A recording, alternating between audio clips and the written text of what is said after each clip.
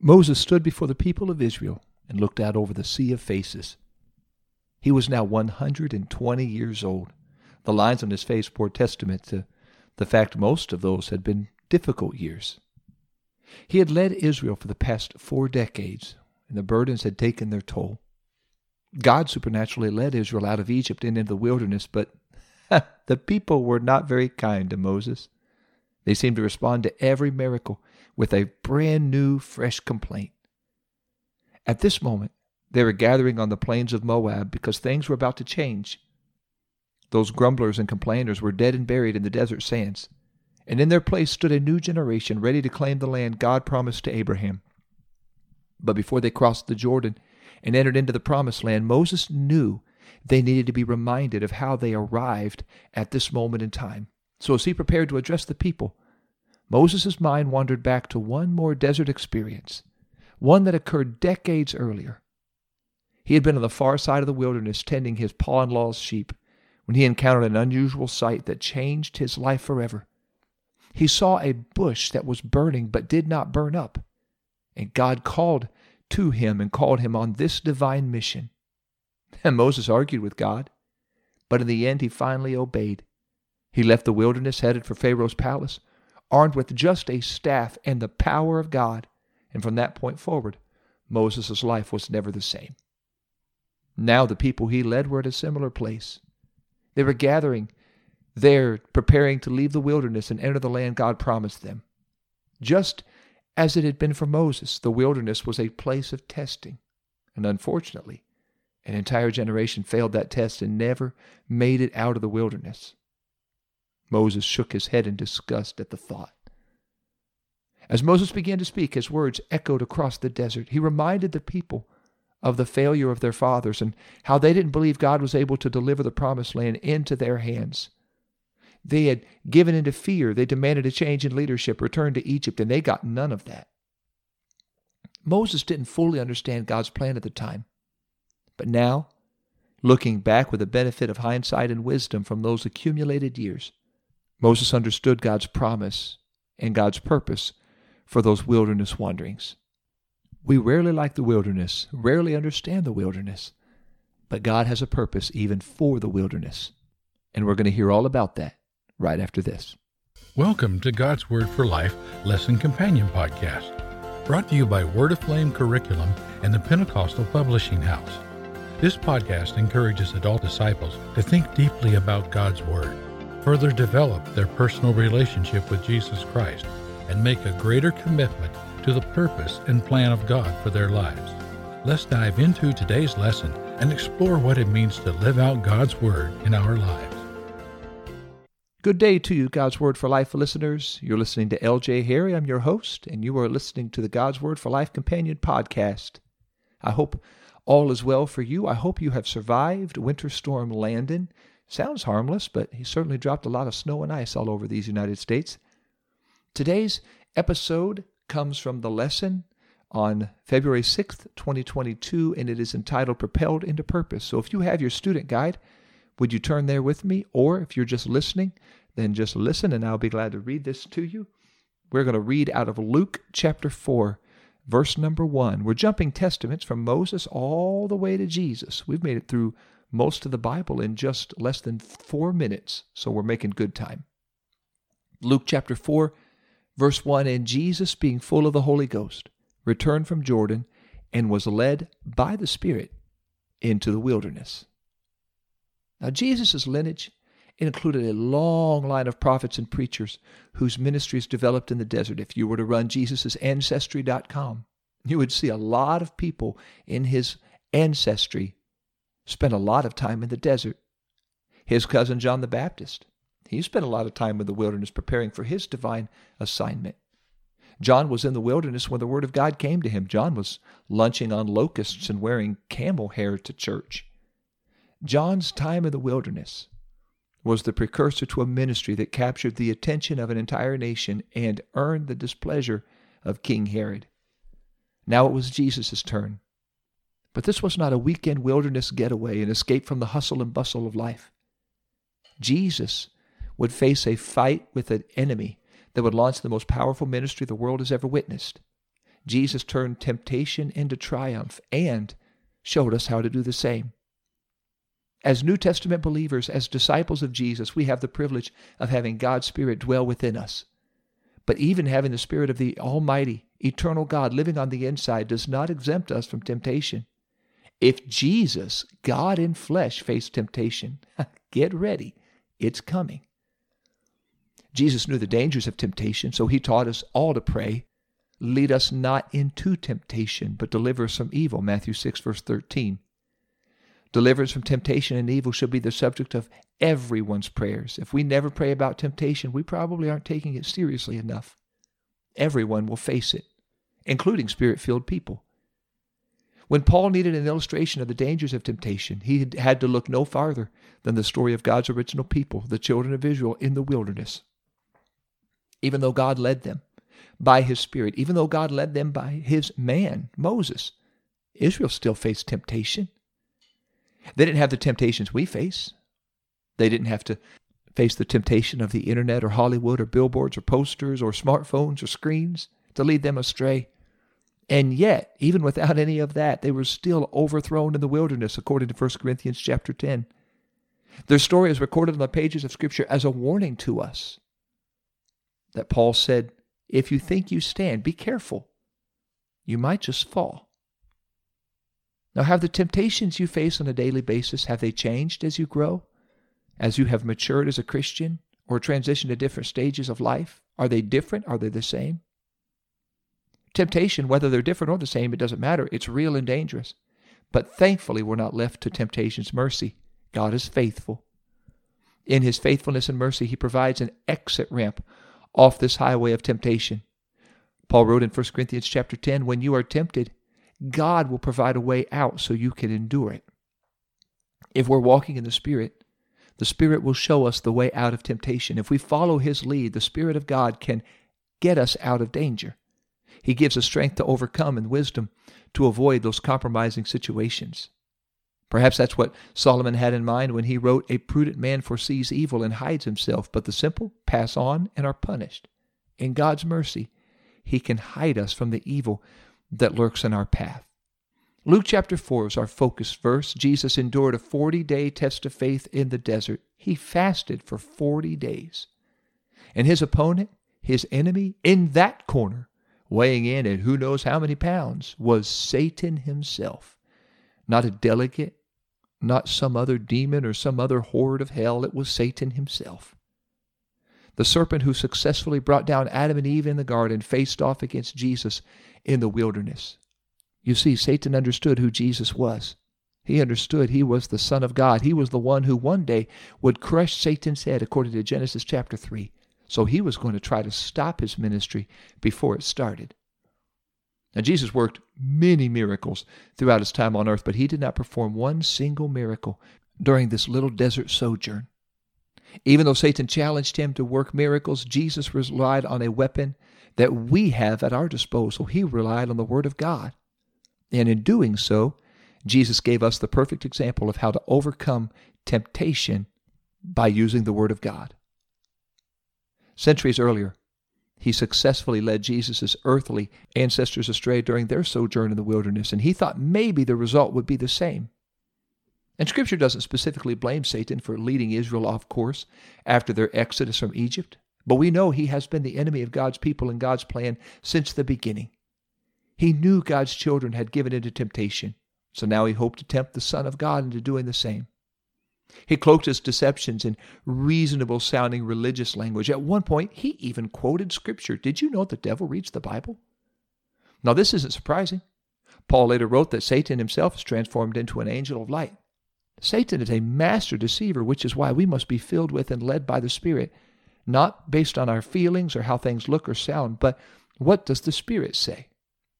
Now, Jesus, after he fasted, the Scripture says, I love this, and afterwards he was hungry. Indeed he was.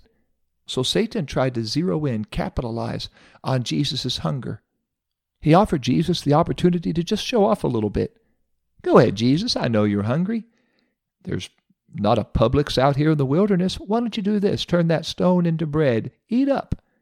And Jesus said, it is written, Man shall not live by bread alone, but by every word that proceeds out of the mouth of God. Strike one, Satan. So Satan wound up and pitched again. This time he said, I tell you what, Jesus, let's go up to this high pinnacle. You cast yourself down, and your angels will catch you. It'll be a pretty amazing show. And Jesus said, it is written, don't tempt the Lord your God. Strike two, Satan. And Satan wound up and pitched one more time. And he said, look, Jesus, do you see all of that? All of those nations, all of those people. I'll tell you what, I will give you all of that, and all you have to do is bow down and worship me. That's it. Jesus said, it is written, you shall worship the Lord your God, and him only shall you serve. Strike three, Satan. You're out. That was amazing to me to see how Jesus overcame temptation, not through miracles, not through wonders, but through the Word of God. Winning this victory over temptation, it doesn't mean the devil won't try again tomorrow. We know he tried again. That's why we remain on guard. That's why we walk with God. We're filled with the Spirit, led by the Spirit. The Apostle Peter, who faced his own temptations, he said, be sober, be vigilant. Your adversary, the devil, he's like a roaring lion. He walks about seeking whom he may devour. But him we resist steadfast in the faith. And how do we do that? Well, we submit ourselves to God, and through the Word of God, we resist temptation. When Jesus battled with Satan, he drew inspiration from Scripture. Jesus clearly committed large portions of Scripture to memory. Obviously, he wrote it, so he knew the entire text by heart. These words proved to be the perfect antidote to Satan's deceptions. This moment in the wilderness might have been what the writer of Hebrews had in mind when he wrote, for we have not an high priest which cannot be touched with the feeling of our infirmities, but was in all points tempted as we are, yet without sin. Jesus did not summon anything we don't have at our disposal. He didn't overcome temptation through some angelic intervention or some other supernatural display of power. He simply relied on the Word of God, a resource available, a weapon available to every believer in our own moments of temptation or weakness. Long before Matthew wrote Matthew, the psalmist wrote, thy word have I hid in mine heart, that I might not sin against thee. Psalm 119, verse 11. The New Testament writers compared the Word of God to a sword, noting it's quick, it's powerful, it's sharper even than any two-edged sword. Hebrews 4, verse 12. There is no greater weapon that we can use in our wilderness moments of temptation than the Word of God. That is why knowing and obeying Scriptures is absolutely key to winning in this battle against temptation. Now here's what's strange. When Luke wrote this story, Luke wrote that the Spirit led Jesus into the wilderness.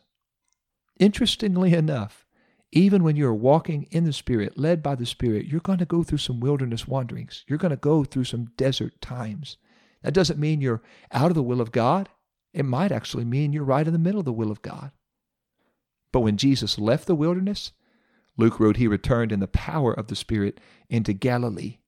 This entire ordeal, Jesus was being led by the Spirit. Even when we are led by the Spirit, and even when we wander into the wilderness, led by the Spirit, what the devil means for evil, God can use for good. If the Spirit of God leads us in the wilderness, we can be confident we're going to come out of it victorious. Satan fully intended to abort Jesus' ministry before it ever began. Instead, this temptation propelled Jesus into his purpose, into his calling, into a ministry that changed the world, that changed my life, that changed yours, that caused you to listen to this podcast about Jesus and who he is and what he did. And when Jesus left the desert, the fame of him spread throughout all the region round about. Before this chapter was finished, new doors of ministry had already opened to Jesus, and Jesus performed many miracles, including healing Simon Peter's mother-in-law of a fatal fever. So how do we know we're being led by the Spirit? If we encounter opposition, that's probably a sign we're being directed by the Holy Spirit, if the opposition is evil. Satan always resists somebody attempting to fulfill God's will. Our adversary will always try to get us to take the easy road, give in to our own desires, pursue earthly glory, make a name for ourselves, protect our own egos. But if we trust God, He can turn these same tests into our advantage and come out of this wilderness of temptation and trial stronger than we ever were, poised to fulfill the purpose and the promises of God in our lives. One more question. What wilderness experiences have made you a stronger Christian? And could you see that in those experiences you are still being led by the Spirit of God? All right, let's wrap this up. Nick Ripken wrote a book called The Insanity of God. In it, he told about a trip he took across China to visit the Christian believers in that nation. In one city, he shared a meal with a group of evangelists and church planners who have been instrumental in China's rapidly expanding house church movement. His host was a Chinese house church leader who introduced him to other leaders in the room, and they spoke briefly to a young man who Ripken guessed to be about 25 years old. When they were out of earshot, Ripken's host indicated the young man and whispered, "He's going to be someone God can use in a powerful way someday. But you really can't trust what he says right now because he hasn't been to prison yet." Ripken learned that most veteran Chinese church leaders had spent some time in prison because of their faith, or they knew someone who had. And he wrote, quote, "They had come out of the experience with a much stronger relationship with the Lord. One of the house church leaders actually asked me, 'Do you know what prison is for us? It is how we get our theological education. Prison in China is for us like seminary is for training church leaders in your country." End quote. Some lessons we learn only by weathering the storms of life. If we want to be greatly used by God, we must allow His Spirit to lead us through the trials, the temptations, the tests He knows will prepare us for the ministry He has for us. If God leads us into trouble, rest assured, if you trust Him, He can bring you out of it. In the end, we will be a greater blessing to others and to the kingdom of God because of the victories we have won during our own wilderness times of testing. I'd like us to pray and ask the Lord to help us today. This is a tough lesson to hear, that sometimes God leads us into temptation, but hopefully an encouraging lesson to hear that God gives us His Word and His Spirit to lead us out and through and make us victorious over temptation. Lord, I thank You today for leading us. I do pray You would continue to lead us where You want us to be, no matter where that is, no matter what trials or tests or temptations we may face. Help us, Lord, to look to Your Word, to be led by Your Spirit. Help us, Jesus, today to follow after You, to do what You are calling us to do. I ask You today, God, help us to trust Your Word and trust Your Spirit and give us the victory over temptation in our life. Make us more what You would have us to be, Lord. I pray, propel us into the purpose and ministry and calling You have for us, all for Your glory. I ask You these things and praise You for even using evil for good. In Jesus' name, amen. Thanks so much, God's Word for Life listeners. I hope this episode's been a blessing to you. Be sure to click on that subscribe button so you'll never miss an episode, and share with somebody so they never have to miss an episode, and you can bless them as God's Word for Life has blessed you. We've got plenty of great resources to help you. Maybe you are dealing with temptation of whatever sort and stripe. We've got great resources to help you overcome temptation, obviously through the Word of God, and then through some real-life tools, practical examples, and stories of those who have faced it and fought it and won. You can find all of those at PentecostalPublishing.com. That's a great resource for you to find resources to help you in your walk and relationship with Jesus. Next week, we're going to take a look at the lesson dated February 13th, 2022. That's Valentine's Day Eve, and it is entitled Not Stopped by Rejection. I'm looking forward to sharing that with you next week, and always look forward to learning and living out God's Word for Life. Thank you for listening to God's Word for Life Lesson Companion Podcast, where together we explore what it means to live out God's Word in our lives. If you haven't yet, make sure to subscribe to this podcast. And if you are looking for other Bible study tools and resources to encourage you in your walk with God, visit us today at PentecostalPublishing.com.